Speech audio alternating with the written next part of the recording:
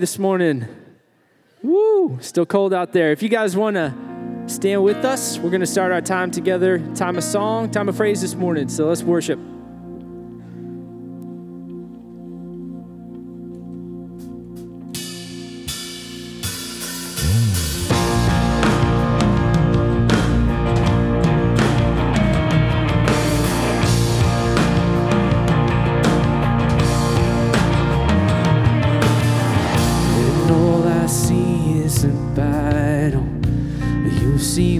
Victory.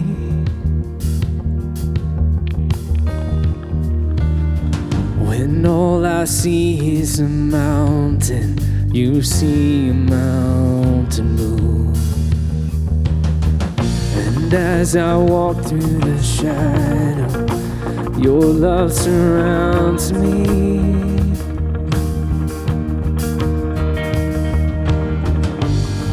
There's nothing to fear now, for I am safe with you. So when I fight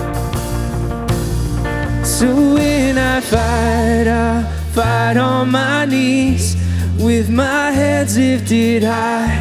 Oh God, the battle belongs to you. And every fear I lay at your feet.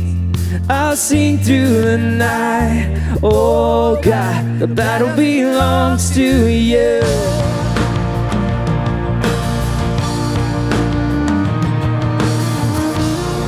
And if you are for me, who can be against me?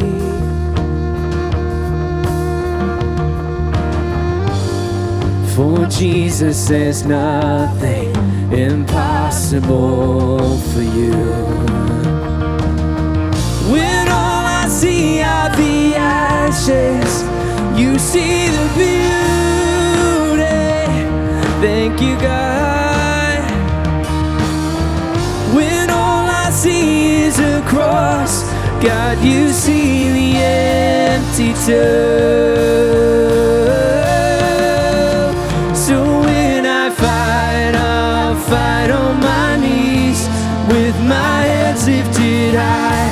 Oh God, the battle belongs to you. Every fear I lay at your feet. I'll sing through the night. Oh God, the battle belongs to you. An almighty fortress, oh, you go before us. Nothing can stand against the power of our God. You shine in the shadows, you win every battle. Nothing can stand against the power of our God. An almighty fortress, oh, you go before us. Nothing can stand against the power of our God. You shine in the shadows, you win every battle. Nothing can stand against the power of our God. An almighty fortress, oh, you go before us. Nothing can stand against the power of our God. You shine in the shadows, you win every battle. Nothing can stand against the power of our God.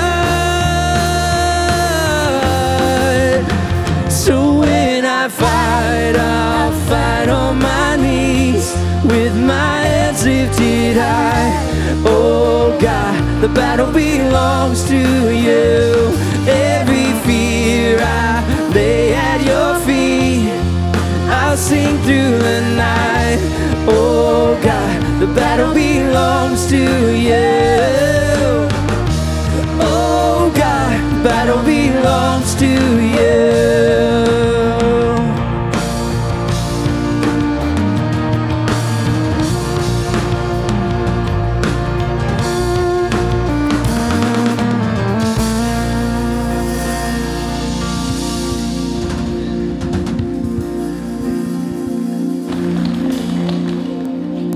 Well, good morning. Hope everybody's doing good this morning. I want to welcome you and thank you for joining us today at Community Life Church on this beautiful Sunday morning. You guys ready for a great day at church? All right, so let's get our hearts ready by praying the Lord's Prayer and just getting on the same page. And let's just see what God wants to do today. So I invite you to pray with me. Our Father, who art in heaven, hallowed be thy name. Thy kingdom come, thy will be done, on earth as it is in heaven. Give us this day our daily bread, and forgive us our trespasses, as we forgive those who trespass against us. And lead us not into temptation, but deliver us from evil. For thine is the kingdom, the power, and the glory forever. Amen. Heavenly Father, we love you. And God, I'm going to tell you, there are people here from all walks of life, people carrying all sorts of heaviness, some guilt, some shame, some brokenness, some with doctor's diagnosis that God brings us to our knees. But here's the beautiful thing, is that as we sing and we raise our voices, God, we connect with the God of creation. And so I pray for these moments. Lord, they're not just things we do. They're things we're a part of. God, this is life. And so God, I pray that inside of this worship, inside of this service, that we experience something that goes beyond ourselves, that we experience something that transforms us, and that when we walk out this building today, God, we're not going to look the same because we've had an encounter with the living God. And so lead us through this service. God, we love you, we trust you, and it's in Jesus' name we pray. Amen. And amen. Man, we are so glad you guys are here today. We are going to continue singing some songs about the victory that we have in Jesus, who has overcome sin and death and is risen. Amen. All right, let's do it.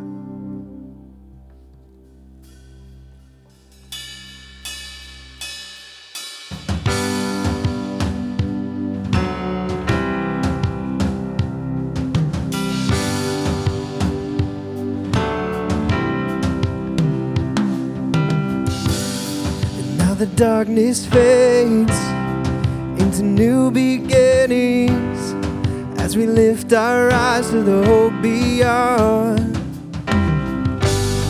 All creation waits with an expectation to declare the reign of the Lord our God.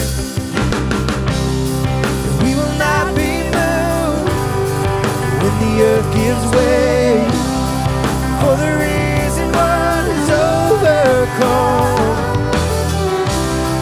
And for every fear, there's an empty grave.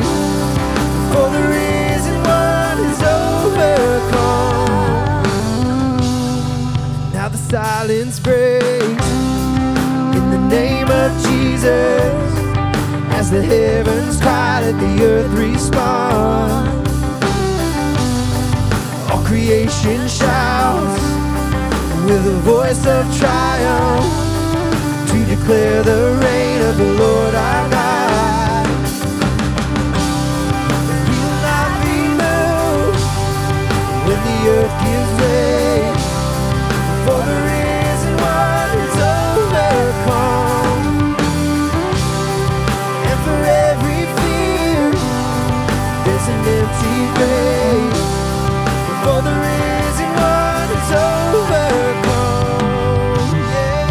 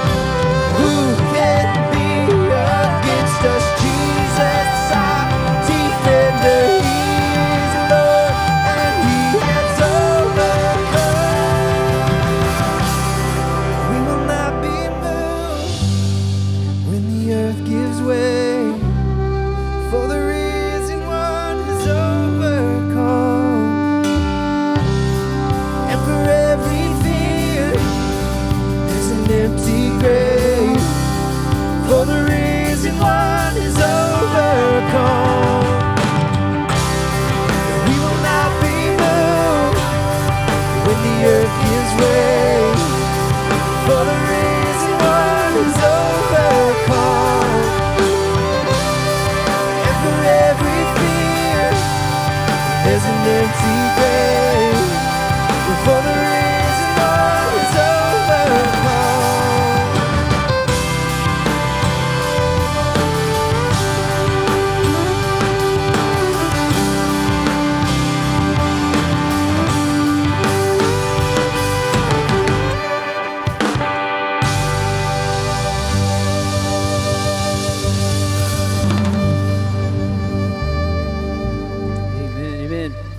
We're going to sing one more song together this morning, then we get to jump in the Word.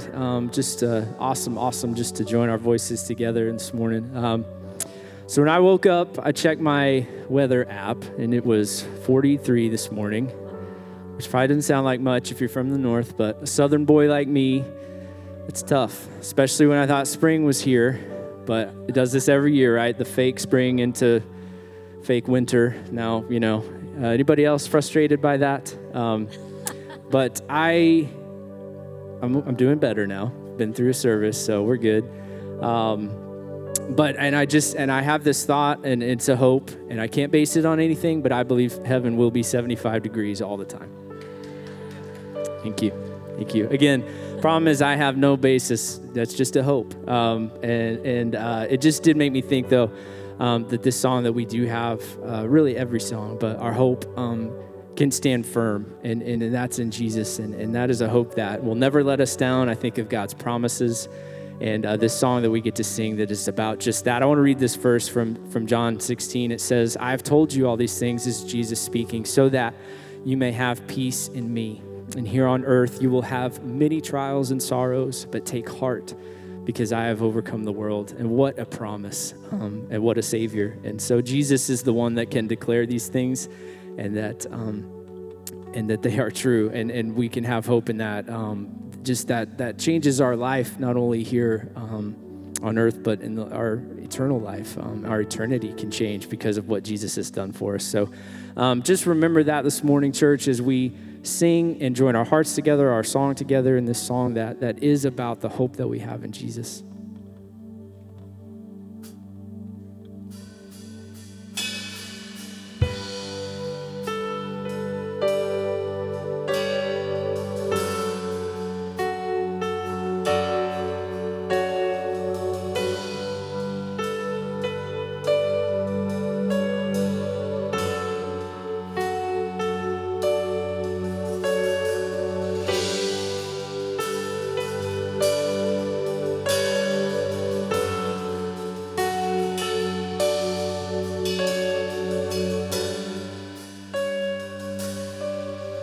Blessed assurance that Jesus is mine. Oh, what a foretaste of glory divine, heir of salvation, purchase of God, born of His Spirit, washed in His blood.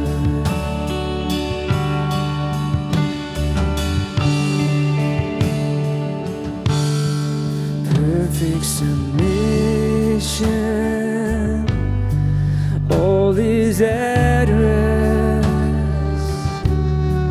I am my Savior, am happy and blessed, watching and waiting, looking above, filled with His goodness, lost in His love.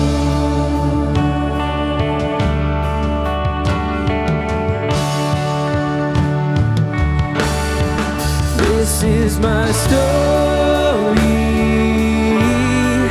this is my song.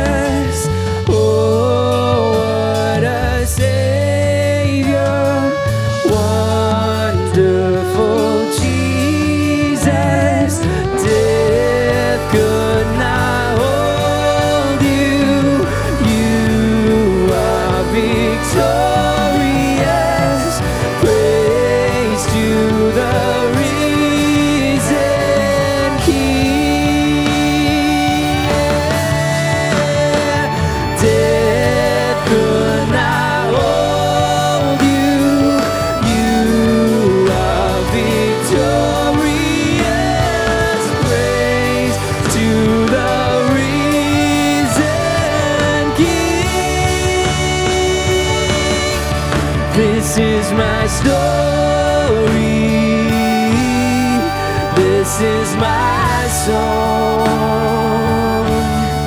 praising my Savior all the day long. This is my story. This is my song, praising my Savior all the day long.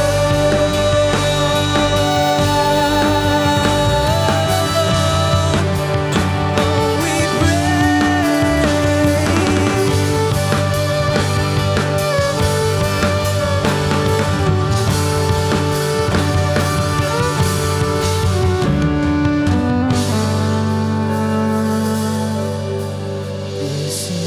This is my story.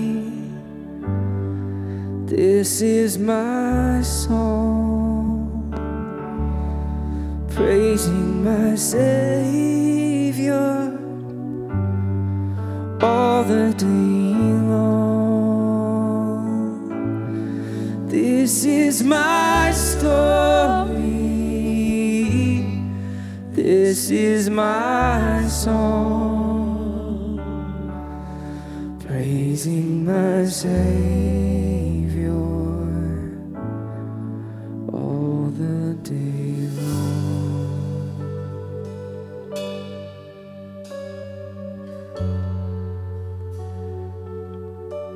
Jesus, I pray that our hearts would just be just silent in this moment before you, that we would be grateful because of what you have done. Jesus, your sacrifice, your kindness, power in your name changes everything. And so we are just thankful that we get to be a part of your story, God of redemption and making a way where there was no way, because that is who you are. And so we thank you for that. I pray that our hearts, Lord, just that we would hear your voice, we would know your voice, that we would become more like you, Jesus, love like you, see those around us like you, have eyes to see and ears to hear, and the strength in your spirit to obey. So we thank you for just the reminder, the encouragement we get from every voice here, God. Reminder that we're not alone, and you are building your church, Jesus, bought with your blood. So we thank you so much for who you are. Thank you for bringing us in. We love you so much. We praise you. We are so excited about your word, excited to continue on in worship this morning. We love you. We pray all this in the mighty, mighty, mighty name of Jesus. And all God's people said, Amen. Amen. Thank you so much for being here. Before you're seated, would you turn around and find someone maybe across the aisle that you don't know and you don't usually say hi to? Welcome them here this morning. Thank you so much for being here.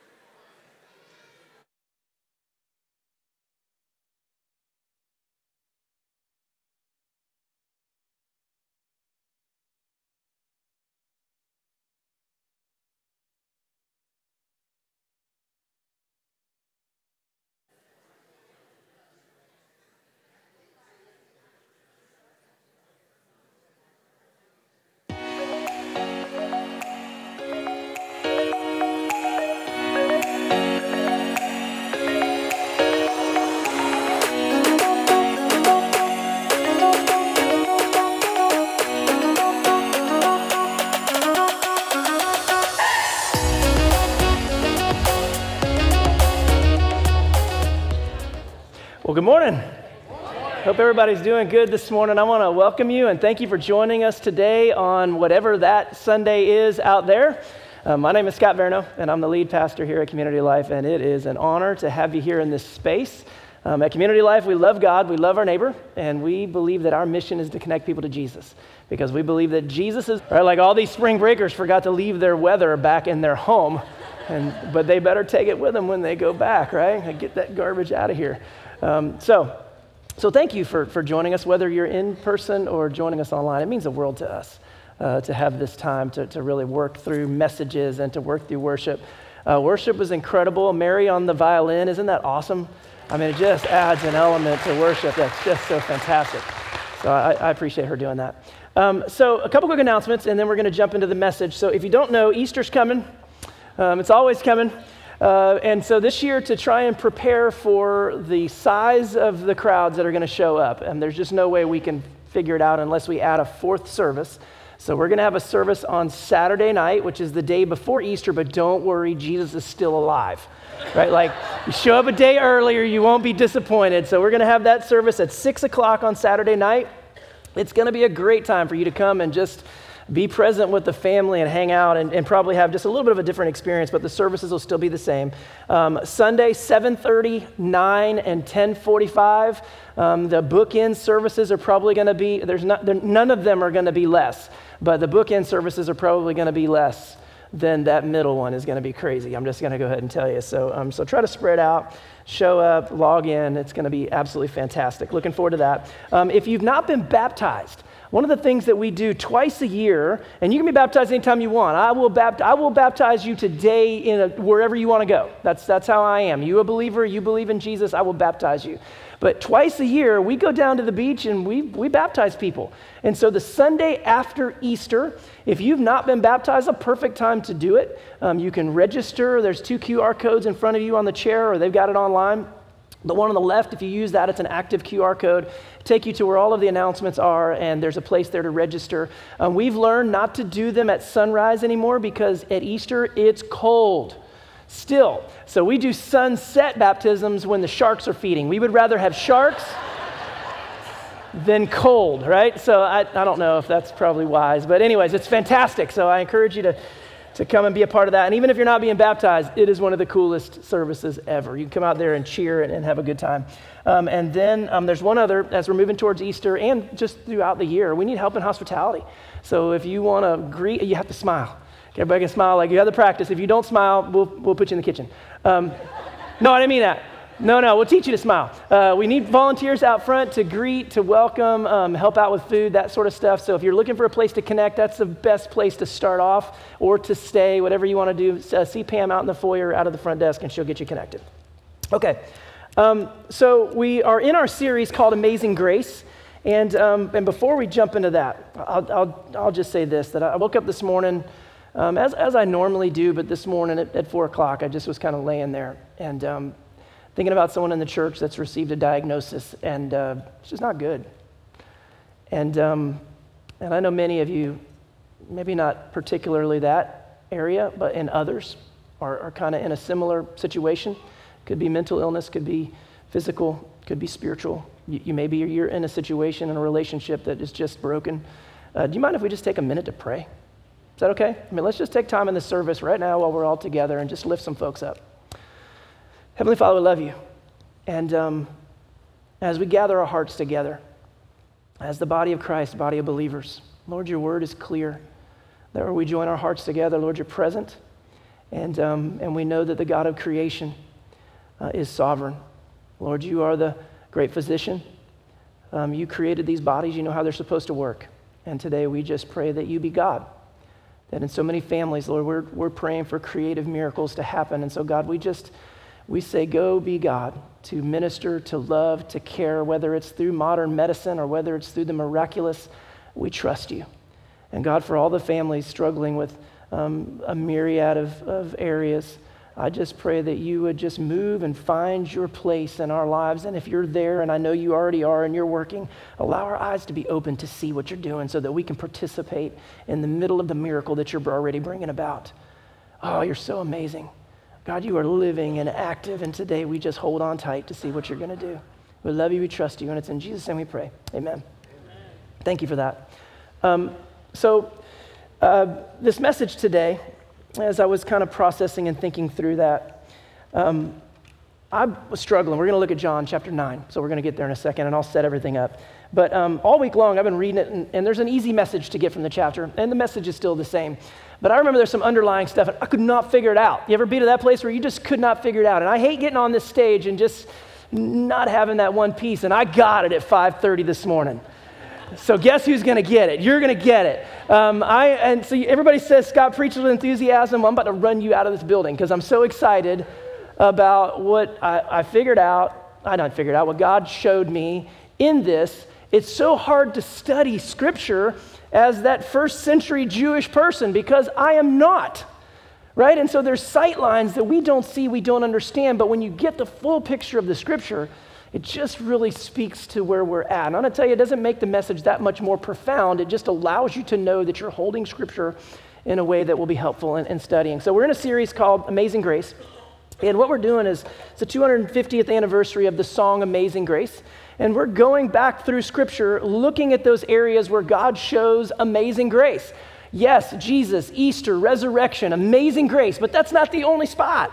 God is a God of grace, and it started all the way in the very beginning. Genesis chapter 3, we talked about it with Adam and Eve. That first day that sin set in, God covered their nakedness. He covered their sin, and then he moved them out of the garden because he didn't want things to get worse. He didn't want them to eternally be stuck that way, and then he walked alongside them to help transform them, to bring them into a new place. So you could say that grace covers us, and grace walks alongside us if you were to look at Genesis chapter 3. And then the following week, we looked at Genesis 22, where God asked Abraham to sacrifice the thing that was most dear to him, which was his son. And at the last minute, God steps in and he says, stop. And we find that God is the one that provides for us. And more than just provides, he's the one that makes a way for us to be back in connection to God. So ultimately, it was the foreshadowing of Jesus. So grace provides. And then last week, Kat taught, and she did such a masterful job of taking us through Matthew chapter 3, which brings John the Baptist and Jesus into view for us, making the transition into the New Testament. And I studied that thing, and she and I studied it, and we talked about it, and she came out with a completely different point.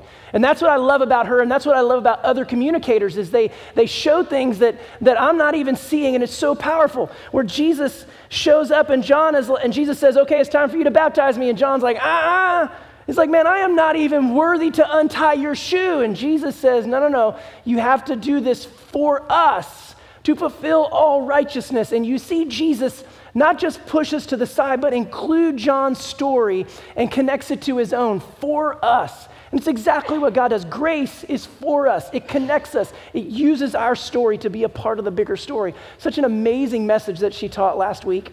And then today we're going to move into John chapter 9, which is where the very words, some of the words, from Amazing Grace come from. I was blind, but now I see.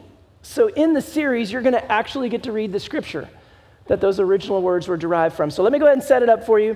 We're going to, you need to know that we're in Jerusalem, so we're in the city. We're following, just prior to this chapter, Jesus is in Jerusalem. They're there for the Feast of the Tabernacles, or the Feast of the Booths, or the celebration of the Booths, which is a remembrance of God protecting and taking care of his people as they were moving across the wilderness or across the desert. And so they were living in temporary housing, tents, booths, setting them up, tearing them down, moving from place to place for 40 years. God provided for them. While he was moving them from point A to point B, he was taking them into the land that he was going to give them. And so this festival celebrates those moments. But I'm going to tell you on the front side, there are pieces of it culturally that we miss, and I'm going to pull it all together at the end and tie it all together. So just know that he's in town for this. Probably the biggest thing you need to know on the front side is that Jerusalem would have been packed. Like there would have been so many people. So when we get into this miracle that happens, this blind person has to navigate through streets that would have probably been pretty busy. It would not have been a very simple thing to do. So it kind of gives you the setting of where we're at. So you have the Festival of the Booths. You also have this place called the Pool of Siloam. Siloam, in Jerusalem, and it's very significant. And so we have pictures of it, y'all, because we know you guys love pictures, right? Is that what y'all love? So no maps today, pictures. And so here's an artist rendering, not a Scott rendering, of the pool, of what it maybe looked like in antiquity. And I just want you to notice for a second, because we're going to move to the modern day picture of it, but I want you to see the steps over here on the side. Step, step, step, plateau. Step, step, step, plateau. Step, step, step, plateau, and down into the water. Those steps are a trademark of what you see on the outside of the temple. You say, Scott, how do you know that? I know that because I blew my calf out one year trying to run up the temple steps. The whole group was up taking a picture, and I was messing around, not paying attention, and so I started to run up there, and then I decided, y'all are going to have to come down here because my calf is not going up there anymore. Step, step, step, plateau, and I tried to jump the plateau, and it just didn't happen because I'm such an athlete, right? So this is what it might have looked like in antiquity. People would go to the pool of Siloam to dip in there to purify themselves as they were making their way to the temple for the purification or for the to celebrate the Feast of Tabernacles. Now let's go to the actual picture of what they find in Jerusalem, which is right here. Nope, there it is right there. So this is the pool, and you're like, doesn't look anything like it. Nope, because it was covered up by tons of earth. Now, you see right here the steps? Step, step, step, plateau, step, step, step, plateau, step, step, step, plateau. Same marker that was here. In 2004, a sewer pipe busted. That's a lovely thing. And in Jerusalem, they had to send in the waterworks company to go in there and start digging up. And as they were digging, they start to find these stairs. And as soon as they find that, they stop everything, they fix what they need to fix, and then they stow and they start digging it up. And they discover and they believe that this is the actual place where the pool of Siloam is. And so you're saying, Scott, how does it relate to the other picture? And so here's the mountain that was on the side, or the hill on the side. You got the steps come down. This over here would have been where the pool was, and it hasn't been dug out and hasn't been cleared yet to where you can see what it is. But this is where people would gather. They would go down into the water, and then they would make their way up to the temple. Now, when did this come about? So Hezekiah, 700 to 800 years prior to Jesus. He's fearful that the Assyrians are going to come in to attack, and so he digs this not a cistern, he takes water and he runs a tunnel underneath Jerusalem. They tunnel through rock and they navigate this water all the way through under Jerusalem to fill up this pool because it has to be living water. Living water means moving water. Fills up this pool, and so they used it two parts. Number one, to protect in case they come under siege, and number two, as a part of purification. Now, if you go onto Google today and you look up this pool, you may find this other picture right here. And what happened is prior to 2004, they thought this was the pool. Imagine trying to get 1 million people through that. It's not. This is a part of the tunnel. Then if you see the tunnel comes from the right side, it just travels down this way and it goes on out that backside and runs all the way down through to get to the bottom. And so they uncovered one part of it. They thought this was the pool, but it's really just a piece of it. And so go back, look at it, find some cool video, and you will absolutely love it. Is that cool to see? So today, imagine that big pool, this person going in there to be purified and to be cleansed and ultimately to be healed. So now let's dive in and start reading. What else is there that you need to know? I'm just going to teach you as we go. Here we go. I feel like there's something I'm forgetting, but I'll fix it as we go. So John chapter 9. Think of all of the sight lines that are coming together, okay? Light, blindness, sin, water, purification, baptism, all of those things will come crashing together here in a second. So chapter 9, verse 1 says, as he walked along, he saw a man blind from birth. That's important, blind from birth. His disciples asked him, Rabbi, who sinned, this man or his parents, that he was born blind? Jesus answered, neither this man nor his parents sinned. He was born blind so that God's works might be revealed in him. And so these first few verses, we start off with a question and we start off with theology. Right now, something you need to know is that during this time in antiquity, there was a belief, a theological belief, that if you were born blind or if you were born with other disabilities, that it's clearly a sign that someone messed up somewhere, that someone has sin in their life. Because if you're born blind, then God clearly hasn't blessed you. Something is wrong there. And so their theology was that it was either the parents had sinned, or even they had a theology that taught that the baby in utero could have sinned, which might have also caused the blindness. And so when the disciples show up, whether they're trying to ask for clarification or whether they're trying to let Jesus know that they know aspects of the law, they ask the question, who sinned? This person or his parents that he would be blind? Now, let me ask you a question. You ever have somebody talk about you in the third person while standing right next to you? It's pretty frustrating, right? Like walk up next to you and go, who really messed up? Scott's parents or Scott, right? Like just talking about Scott while having their arm around me. You ever been in a place in life where people look at you and they're just like, they don't think? So I want you to think for a moment about this person, their plight in life. Number one, they're born into this world, and from their very early age, they're taught that they are not blessed by God. And so they're already carrying what they feel is a curse. But then society lines up right behind that, and they're shoved to the outside. They're not included in worship, and they're just left there to live in this part of the world, begging for alms, begging for help, but ostracized and set on the side. So I want you to be mindful of the person in this story that the disciples were referencing as they were looking at him. So we start off with a question: who sinned? And the question is removed from themselves. Jesus responds and says, neither this man nor his parents sinned. He was born blind so that God's works might be revealed. Jesus says, God's about to do something. God's about to reveal something. And so pay attention, get ready. God's going to do something special here. Verse 4, he says this: we must work the works of him who sent me while it is day. Night is coming when no one can work. As long as I am in the world, I am the light of the world. And so verse 4 is like this sense of urgency, that there's night coming and I'm here, and so we've got to do the work that God has called me to do. And so God's about to reveal something, and so prepare yourself, get ready. There's a sense of urgency. I want you to pay attention. And then Jesus declares that I'm the light of the world. At the end of the sermon, I'll pull in this greater point of what's going on in the Festival of the Booths, because I believe he connects it back, the Festival of the Tabernacle. He connects it back to what's going on in Jewish society at the time. And so he declares to them, I'm the light of the world. Now, verse 6, I'll go ahead and give you the foreshadowing. Jesus does this on the Sabbath. So Jesus loves to stir the pot, and so what he's about to do in verse 6 is important when you dissect this verse to see what Jesus does. It says, when he had said this, he spat on the ground, and what did he do? He made mud.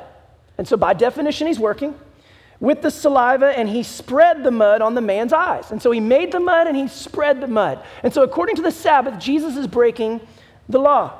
Verse 7, saying to him, go wash in the pool of Siloam, which means sent. Then he went and washed and came back able to see. And so he sends him over to this pool, which is once again connected to the Feast of the Tabernacles or the booths. And so he goes over there, he washes, he's cleansed, and he comes back healed. All right, now verses 1 through 7, that's the miracle. That's the beautiful part. That's the setup. That's God creating us, getting us ready for what to know. Now, if we were a first century Jewish person, we would have extra sight lines on this that I'm going to give you later to see what's about to happen. And so this person is healed, and now they're going to come back. And imagine, this is the greatest day of his life. He's like, yes, like I can see. This blindness has been lifted, the curse is gone, and he returns home to share this story with everybody, and you know they're going to be so excited about what God has done. Verse 8, the neighbors and those who had seen him before as a beggar began to ask, is this not the man who used to sit and beg? And some were saying, it is he. Others were saying, no, but it's someone like him. This guy's going to have to work really, really hard to prove that he used to be blind. Right? I mean, I want you to think about this. How crazy it is and how ironic it is that now the people who can see can't even see the guy who was healed. So do you see what's kind of being flipped upside down in this message, that there's all sorts of things spinning around? And so he says, no, it's someone like him. He kept saying, I am the man.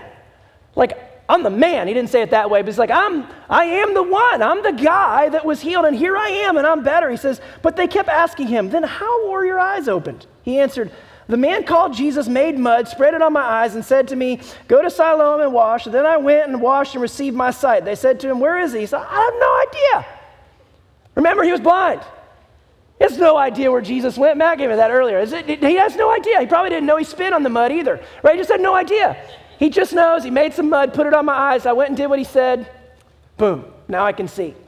And it's interesting. This guy can now see, and people are trying to decide whether or not he can see or whether he was even blind. Isn't that weird? You guys aren't responding like the 9 o'clock service, and so maybe I haven't described it enough, but it's just so ironic, isn't it? It's just so ironic that the people that can see, the story's starting to get flipped, they can't see.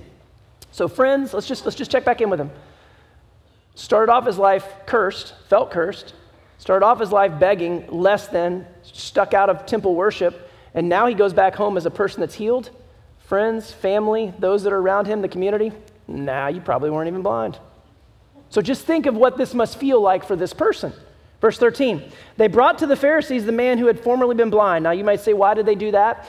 Because he was excluded from temple worship. You have to go back in and be approved. Your healing has to be approved. So they're taking him back into the Pharisees to get all the approval so he can move back into the life of the faith. Verse 14, now it was the Sabbath day when Jesus made the mud and opened up his eyes. That's a point of clarification for us to know that everything's about to go south, because they're going to get upset about this. Verse 15, then the Pharisees also began to ask him how he had received his sight. And he said to them, he put mud on my eyes, then I washed, and now I see. Can you see the answer becoming more simple? They're like, so tell me again what happened. Put mud on my eyes, told me to wash, and now I see. He put mud on my eyes, told me to wash. See, he's here. It's a very simple message. Some of the Pharisees said, this man is not from God, for he does not observe the Sabbath. But others said, how can a man who is a sinner perform such signs? And they were divided. So they said again to the blind man, what do you say about him? It was your eyes that he opened. And he said, he is a prophet. Now let me spend just 1 minute explaining to you the challenge with the Sabbath. And so Jesus performed 7 miracles on the Sabbath.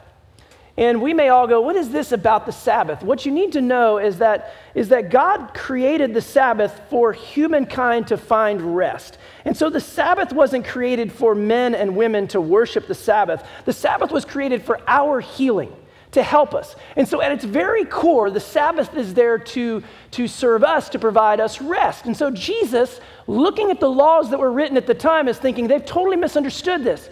That if you're a person that's sick and you fall sick on the Sabbath, well, you better make it to the next day or otherwise you're in big trouble.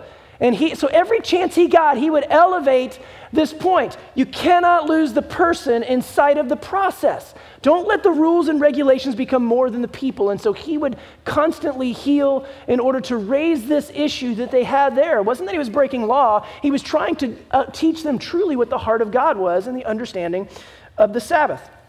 And so that's what the Sabbath point was all about. They were constantly trying to get him on a technicality that they didn't correctly understand.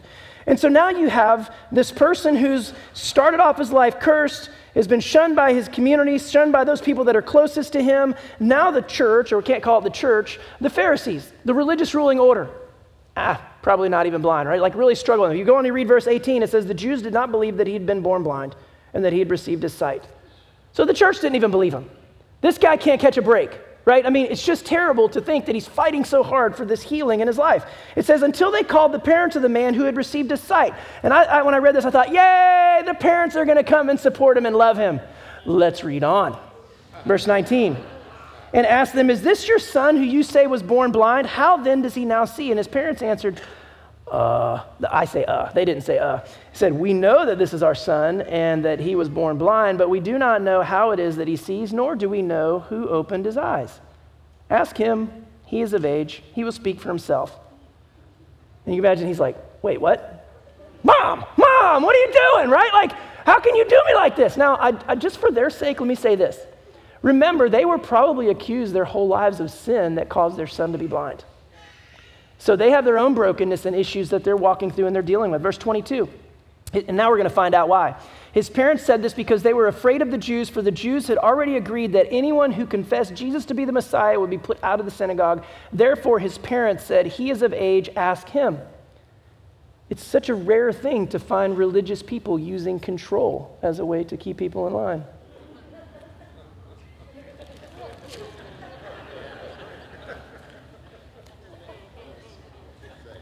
I'm going to tell you, it's not a matter of if, but when the church offends you. And I hope I'm not ever on that other side, but I'm going to tell you this is why we work to connect people to Jesus. Because we are imperfect people trying to distribute a perfect gospel. And at some point, we're going to mess up. And here we see exactly that taking place. And so they're trying to control the parents. Verse 24. So the second time, they called the man who had been born blind, and they said to him, give glory to God. We know that this man is a sinner. Now, have you ever just had enough? I mean, where you just had enough. And some of you, this is your story where you just had enough of a church and you're just out. Like, I can't take it anymore. It's not right. He answered, and he starts getting snarky. That's my word. He says, I do not know whether he is a sinner. One thing I do know, that though I was blind, now I see. And that's where your word comes from. So he simplified his message. I was blind, now I see. They said to him, what did he do to you? How did he open your eyes? He answered them, I've told you already, and you would not listen. Why do you want to hear it again? And here's a really great thing to say. Do you also want to become his disciples? Do you also want to see? Then they reviled him, which means they heaped insults and abuse on him, saying, you are his disciples, but we are the disciples of Moses. We know that God has spoken to Moses, but as for this man, we do not know where he comes from. The verse that Kat read last week, John says, do not presume that you have Abraham. He says, because I can raise up for God from these stones. Right? He's like, don't just assume that you have this connection that's there. Now, verses 30 down through 33, this is such an important part, and it gets to the heart of the message, and I'll pull it all back around full circle, but this person crafts a perfect argument. If you were in debate class in school, this would be a perfect argument to get a person to a place to where they have no choice but to choose one way or the other. They're put into a corner. And so using Greek logic, Jewish theology, this person says this. The man answered, here's an astonishing thing. You do not know where he comes from, and yet he opened my eyes. We know that God does not listen to sinners, but he does listen to the one who worships him and obeys his will. Never since this world began has it been heard that anyone opened the eyes of a person born blind. If this man were not from God, he could do nothing. They had no choice. You know what he did? He basically turned the lights on. Turned the lights on. And they had to look and decide if they were going to choose to believe or if they were going to go in a different direction. And of course, they chose well. Verse 34. They answered him, you were born entirely in sin, and you were trying to teach us, and they drove him out. They did not. The light was turned on, and they decided that's not at all what we believe, and you got to go. And they drove him out. Verse 35. I love this. This is one of my favorite verses in Scripture. Jesus heard that they had driven him out, and when he found him, Jesus, the only one, not the religious people, not the parents, not the family, not the community, Jesus goes out and finds him, and he said, do you believe in the Son of Man? And he answered, and who is he, sir? Tell me so that I may believe in him. Because he didn't see him. Jesus said to him, you've seen him, and the one speaking with you is he. And he said, Lord, I believe, and he worshiped him. The Lord is the same in both contexts that it's mentioned, but the worship shows the aspect of the spiritual change that happened inside of his heart. And then here's this verse. Jesus said, I came into this world for judgment. I read that and I went, oh, that sounds like such a weird direction to go. I'm going to give you a better way to hear this. Jesus said, I came into this world to turn the lights on. Judgment is to make a discernment between right or wrong. You have a choice to make. I've come into this world for judgment so that those who do not see may see, and those who do see may become blind. So some of the Pharisees near him, and look at this, a different question, near him heard this and said to him, surely we're not the blind ones, are we? Isn't it interesting? The story started off with one question, and now the question is personal. Jesus said to them, if you were blind, you would not have sin, but now that you say, we see, your sin remains. And he's talking about that religious self-righteousness that blinds us so often, not allowing us to be able to see. Cool story. I love it. And the way do you get the rest of it? Because here's where I think kind of started to unpack it for me. And it's not that it's super profound, but you put all the pieces together and you can see the rich meaning of what they would have understood at the time. And so the story's full of symbolism, culture, nuance, theology, and it would be so easy to miss it. And so let's just get everything on the table. All right, so let me tell you some of the things that are here at play. So in the Feast of the Tabernacle, and I already explained that's them remembering God taking them from one place to another and protecting them and caring for them all along the way. There were two parts of the service or the week that really stood out that would be lost on us. And so in the evenings, they would light these giant candelabras. And they'd put them up high in the temple so that it would light the temple and light all around so that when you looked up, you could see this light. And for the Jewish nation, what it was a remembrance that God's faith or the Jewish faith would be a light to the world, that when people would look, they would be drawn into the light to be able to see that clarity. So you can see the understanding of those candelabras that would be lost on us being the light of the world, and Jesus making reference to the fact that I am the light of the world. Can you see how he's making that distinction? Maybe even in sight of the candelabras when he says it. And so you have this going on. Then you have the Pool of Siloam, which is where the pilgrims would go to prepare for worship. Baptism, if you will. But here's the part that you'd be missing. In the Feast of the Tabernacles, priests would go and they'd get these giant cisterns of water, and they would take them up to the temple, and they would pour them down the steps of the temple, and the water would run down the edge of the temple as if it was going out into the world. Once again, in the same understanding as the light, this was that faith that was going out into the world, that was bringing change, the living water, that hope that was now going out into the world. And so once again, it was an expression of being sent or of going out. So you see those two parts and what's happening in the message. Then you also have a blind person, which represents all of us. You have mud, which represents sin. And then you have, just for good measure, the Sabbath, because Jesus was trying to pick a fight. And so here we go. Here's the retelling of the story. So Jesus finds this blind person, or they come upon this blind person, and the question is asked about a person that's removed from them. Who sinned, this person or that person? Right? That this person is born blind. And so you can see it symbolizes this brokenness, this person that's lost. And he says neither. And the truth is, he says neither his parents sinned, but he could say, yes, all of them did, because it's really the plight of humanity. We're all born blind because of what we studied in Genesis chapter 3. And so we all have sin in our lives, and we all have a form of blindness. This just happened to be what he was using in the story. And so Jesus declares in the story that I am the light of the world, and then he takes mud and he puts it in this person's eyes.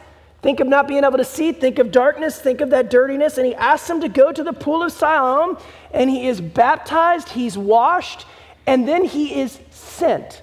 So think about it. He's healed in that moment, and then where does he go? He goes back into the community. And now as he's sent and he's out in the community, he starts to do what? He starts to share his story, doesn't he? He's like, I was blind, but now I see. He's like, this Jesus comes along, and he's in water, I put some mud, put it in my eyes. I was blind, now I see. And they're like, nah, God bless you. No, I'm going to tell you. There's this Jesus. Where is he? I have no idea, but I'm telling you, he did something profound inside of my life. I don't fully understand it. I was blind, but now I see. But he starts some believe.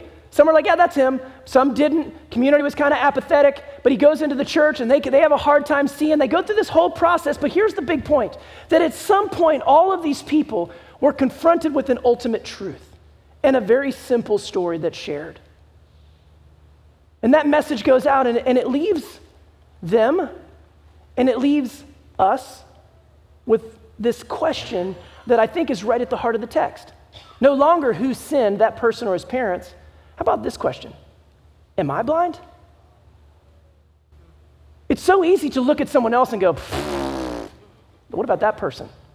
How about this text ends with us considering this light of the world that has been sent out, sharing the testimony, and we're going to be confronted with it, and it causes every single one of us to stop and say, wait a minute, am I blind? And there's two responses to it. And so let's run down those responses.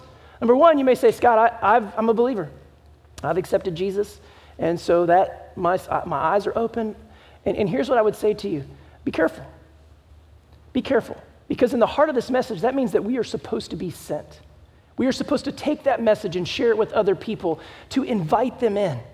But it's so easy, just as it is in every religious order, in every denomination, in every faith system, to at some point think that you are the gatekeeper, and to set yourself up as an impediment and not as a vehicle that invites people in. And so I would say to you, just be careful. Remember that if you are a person who can see, then you are a person who is being sent to take the light of the world to the rest of the world. And so ask yourself the question, am I blind? As a church, are we blind? Are there people that we're not seeing? Are we standing in the way of people being able to experience faith and be able to experience God? And so you have to wrestle with that. You have to get to that place. Jesus is the light of the world, and we're called to share that light with others. And then the second part, to those who are blind. And we ask the question, where is grace in this text?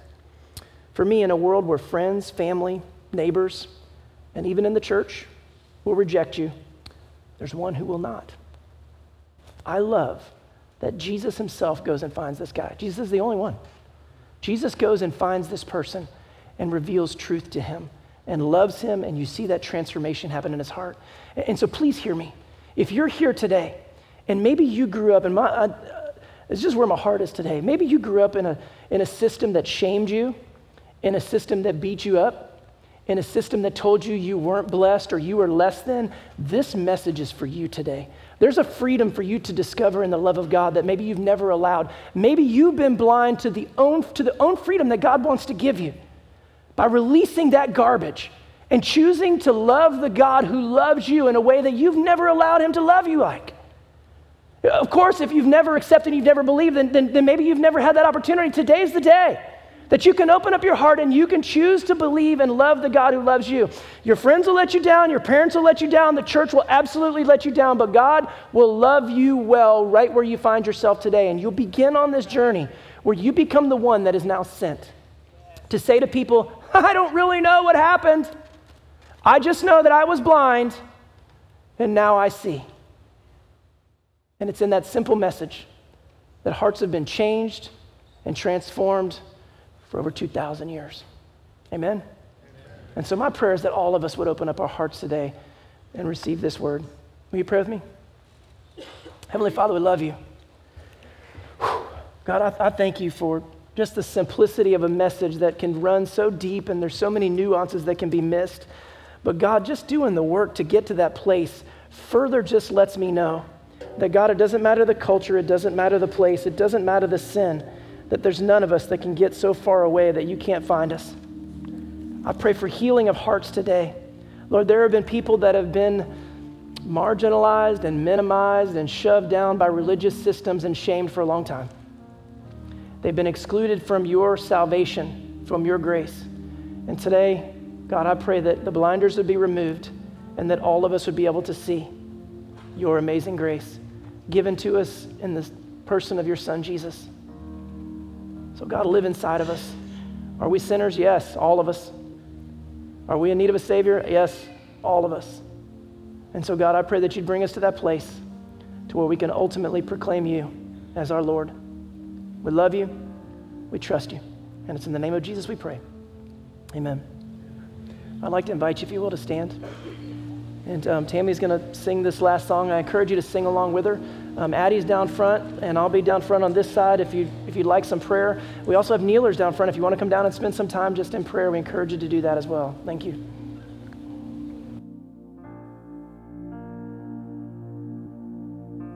And trouble, no light in the darkness you see. There's light for a look at the Savior, and life more abundant and free.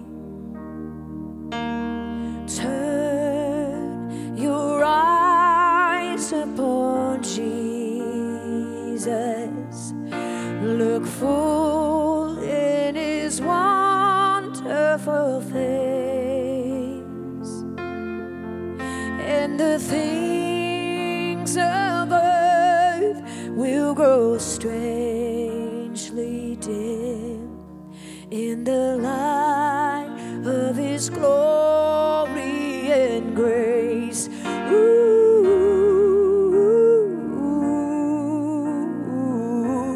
Glory and grace.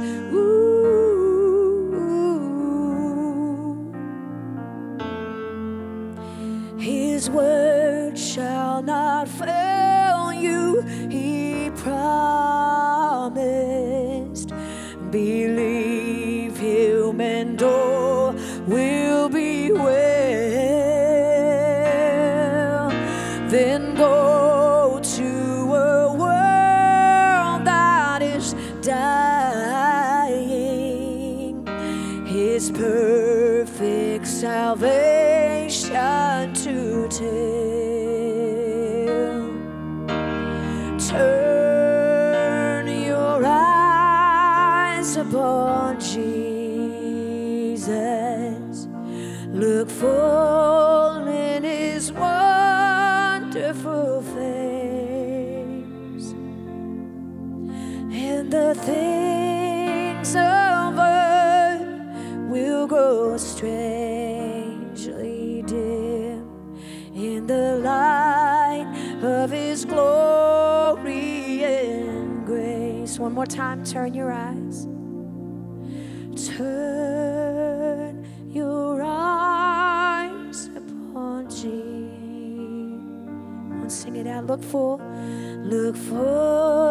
in His wonderful face, and the things, and the things of earth will grow strangely dim in the light of His glory and grace. Ooh.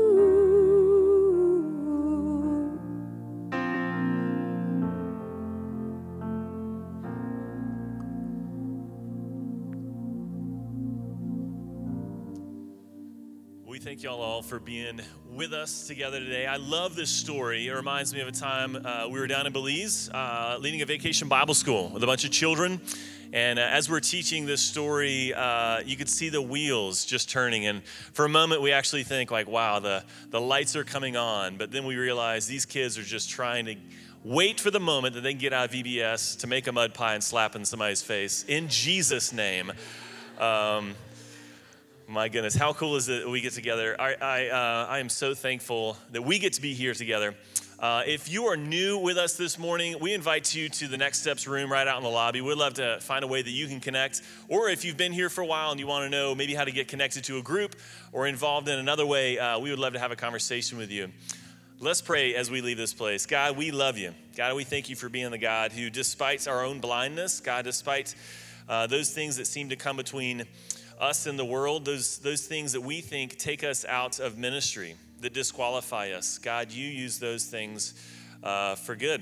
God, that you are the God who restores, who heals, who saves, and who chases after us. God, sometimes long after the rest of the world has forgotten about us, that you are the one who comes and finds. You're the one who seeks and to save. So God, we thank you for that. I pray that as we leave this place, we would share our stories.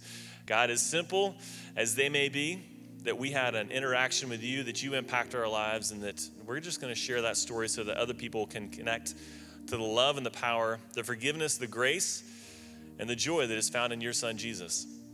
Give us that. Give us that story. Give us those relationships. And God, we're just going to be humbled in all of it. We love you and we thank you, and it's in Jesus' name we pray. And all God's people said, amen. Y'all have a wonderful week. We love you.